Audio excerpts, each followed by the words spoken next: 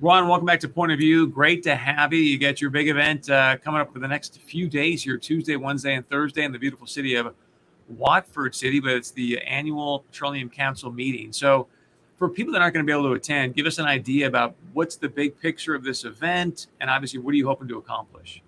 Well, Chris, thanks to you for joining us. You're going to come and be one of our presenters this year. We're looking forward to your message about how to make North Dakota great and what is great about North Dakota. I think it's going to be so well received. But this is our annual meeting. We'll have about 350 of our oil and gas industry experts there, and our members from across the state, across the nation, and focusing really on what are the great opportunities and what are the great challenges in the oil and gas industry right now. Absolutely no end to the issues of the challenges that are out there in the American economy today, in doing business, attracting workers, attracting capital to invest in oil and gas.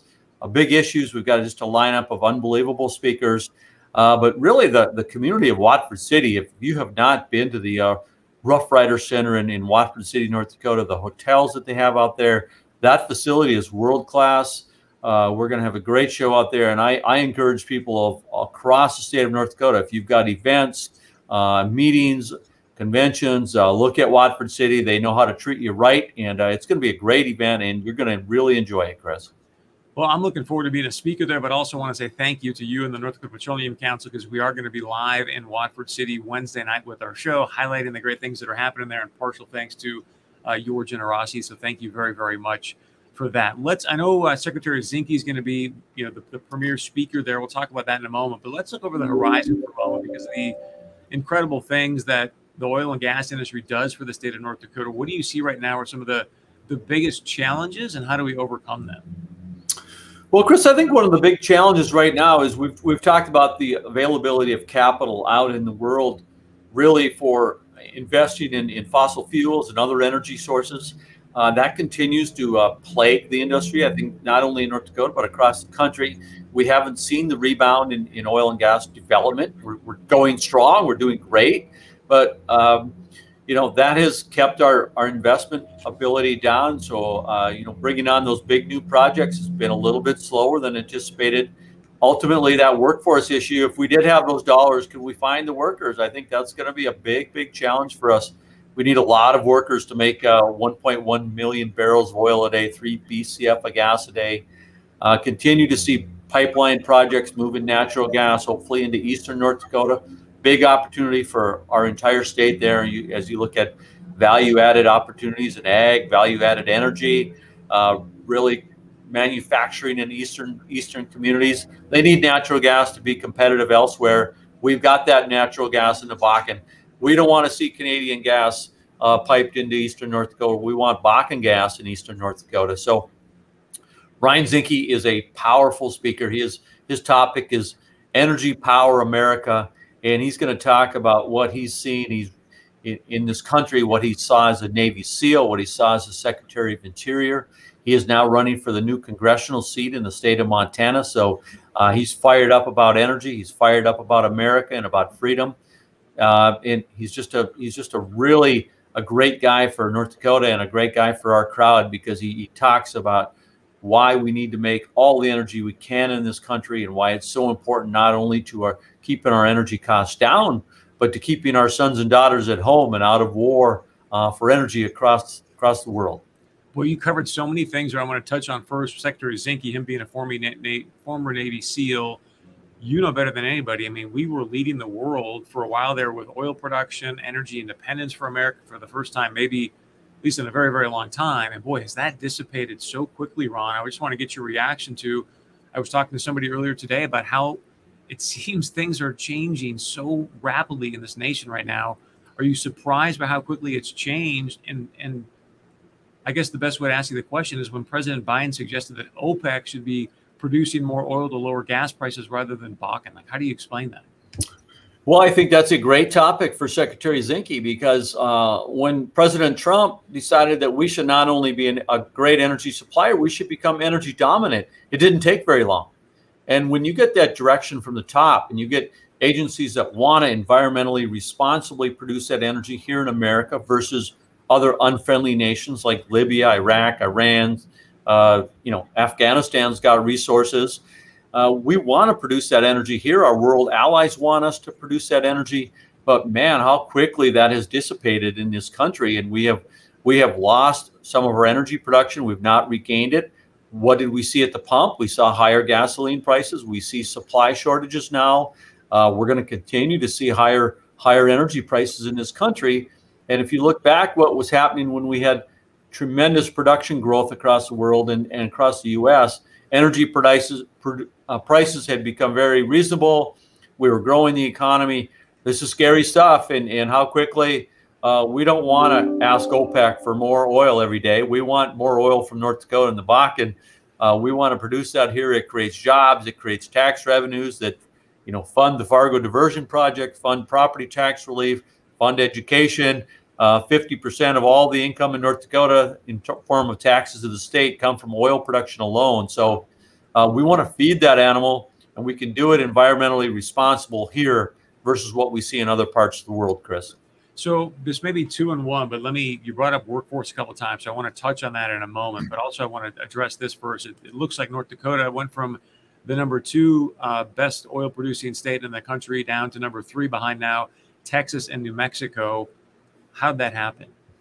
Well, the Permian Basin in West Texas and now in New Mexico is an incredible resource, and that resource has been capitalized. Today, New Mexico has 84 drilling rigs operating, drilling new wells. North Dakota has about 25. So it's a production factor of just how much activity is going on every day and the size of the resource. And there's no big difference between being number 2 or number 3 as long as you're growing and you're going in the right direction. Alaska used to be number 2.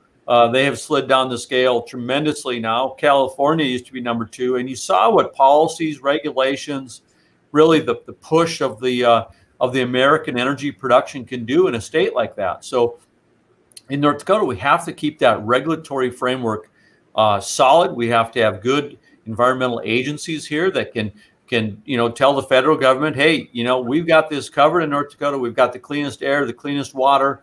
We're going to take care of North Dakota's resources. We've got to continue to capture our natural gas. We have to invest and utilize that gas here in North Dakota. So I'm not as concerned about being number 3 as I am the great production growth in New Mexico, as I would be about continuing to slip in our oil production, which drives in jobs and revenues and all of those different things. So you were reading my mind. That's what I was going to ask you is what do you feel North Dakota could be doing, should be doing to become the most business-friendly state in the country? Well, I think that we need to go back and we need to reevaluate rules, regulations. We're always adding regulations. We just need to be smart about all of them. We need to look at each regulation in the state of North Dakota, determine, is it antiquated? Is there a better way of doing this? We have to continue to push technology. The technology that comes out of the Red River Valley, the great mines in North Dakota, along with the mines of the world that still look at the Bakken as one of the top 10 oil plays in the world.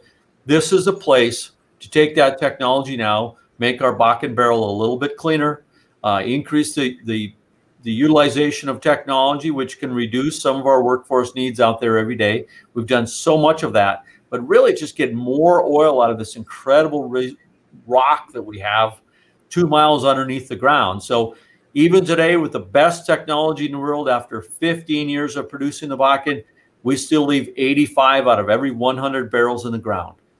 If we get one more barrel, that's 1 billion barrels of oil. So we can get 84 instead of 85 out of the ground. That's 1 billion barrels of oil right there. So just think, if we can get 10% more, it's 10 billion barrels of oil. And in 15 years, we've produced about 4 billion barrels out of the Bakken. So the upside is unbelievable, but we have to continue to keep that investment climate, that business climate. We can only do so much in North Dakota. The federal government is going to go through these policy changes with different administrations. But in North Dakota, we have to always keep our business climate positive, develop these workers that we're creating with schools full of children across our state, make sure that we've got jobs and opportunities for them. At the end, I want to ask you about some action items for people in the great state of North Dakota, because you mentioned 50% of the tax revenue coming, from your industry. Obviously, you see a high median income now in McKenzie County. which, by the way, you were bragging about Watford City, the fastest growing county in the country over the last decade, which is just absolutely amazing. And Chris, fantastic. Also by far the largest oil producing county in America. That's not a, those two aren't separated for one reason. So it's the largest oil producing county in America, fastest growing county in America. So that's what the Bakken has meant to that community, building schools rather than closing schools. Thank you for letting us know that. So the action item will come in a moment. I want to get back to the workforce piece you've mentioned several times. This is something we seem to be talking about ad nauseum in our state. We had the former Commerce Commissioner, Michelle Comer, on recently. Asked her, hey, what can we be doing about this workforce issue? I'm curious from your perspective, what needs to happen, or what's one or two things that we can be doing, whether it be as a state or private industry, to attract this workforce now that it's so competitive? One thing that I really liked that the 2021 legislature did, we got about $500 million a year in earnings off the legacy fund. That's $8 billion of oil tax revenues that the people of North Dakota have decided to put aside. Now they're going to start investing into career and technical education. I like what I'm seeing at Bismarck State College with the new program there that they've got, allowing kids to enter and exit and maybe 24/7 type college, 365 days a year. We've got to make our education system as fungible as possible for these kids. When they decide to get into education and the time is right, we need to let them into the system somehow. We need to have career and technical centers. So all of those kids in high school every day, there's something that grabs their attention. And of course, continue to push the STEM skills. Math and science are still so critically important. But ultimately, we have to find a way to intrigue all of our young people, because we got a lot more young people in this state. Our demographics are growing, our diversity is growing, great workers, but we got to make sure there's a pathway for them all to get into the workforce. And of course, we've got to continue to look at ways to attract businesses to the state, which also bring families. We see that in Western North Dakota. The census data is pretty clear how big that's growing, because you get one worker, they bring their family. Maybe you get 3 workers that are going to work at the restaurants or the bank or somewhere else. So I think we grow that workforce by growing our state's economy, by growing the opportunities, utilizing those legacy funds. Well, we're definitely doing those things, and we still seem to bump up against this challenge. So I have this idea, and we're going to talk about this on Thursday at this great event for your annual meeting. But I want to ask you just to get your take. What do you think North Dakota could be doing to brand itself internally and externally, meaning across the globe, as the freest state in the nation? And number one, do you think that's even a good brand to have? Well, I think it's a great brand to have, especially right now as you see what's going on in the West Coast and the East Coast, and really some of these cities where people just want to get out of them. And with the opportunities we have with remote work now, I do think that some of Governor Burgum's initiatives and going all the way back to Governor Schaefer on creating a great business environment, we have to look now at communities. We've got great broadband. What else can we do in these communities to make them attractive for people to want to move to, work in? I love some of the outdoor things that we're doing in this state. Creation of the Theodore Roosevelt Library. It's not just a library. It's something that puts our state on the map. So those things are important, but ultimately, making sure that we've got affordable, reliable energy into our communities. We've got good schools. We've got, quality infrastructure across the state. We've got, a higher education system that's adaptable. Those are all things. And of course, the tax climate is always important, and ensuring that our regulatory agencies are fair, consistent, require you to be responsible in your production of either energy or whatever else you're doing. But it's really just almost a reset. We've gotten a little bit lax, maybe complacent in some of the ways we look at business. And I think that we've got to kind of step back maybe a decade and a half or 2 decades and say, okay, if we didn't have all these great resources today and we were hungry for business and hungry to attract employees, what would we do? Last question for you, Ron, because everybody I talk to these days, I mean, they see the war on fossil fuels and just things that are happening in this country right now. And I would say, Chris, I'm so concerned about our nation. I just don't know what to do. So for people out there watching that go, hey, I want to fight for the oil and gas industry. They bring in great jobs, great industry, great tax revenue. Like, what's one thing, two things that the average person can be doing to say, hey, federal government, back off and let's let this industry thrive? Well, Chris, I would say your listeners and viewers are not just fighting for the oil and gas industry. I think they're fighting for their own pocketbook. High oil prices, high energy prices cost American consumers way more than many other things. And if we see gas getting to $4, those things are not out of reach at this point.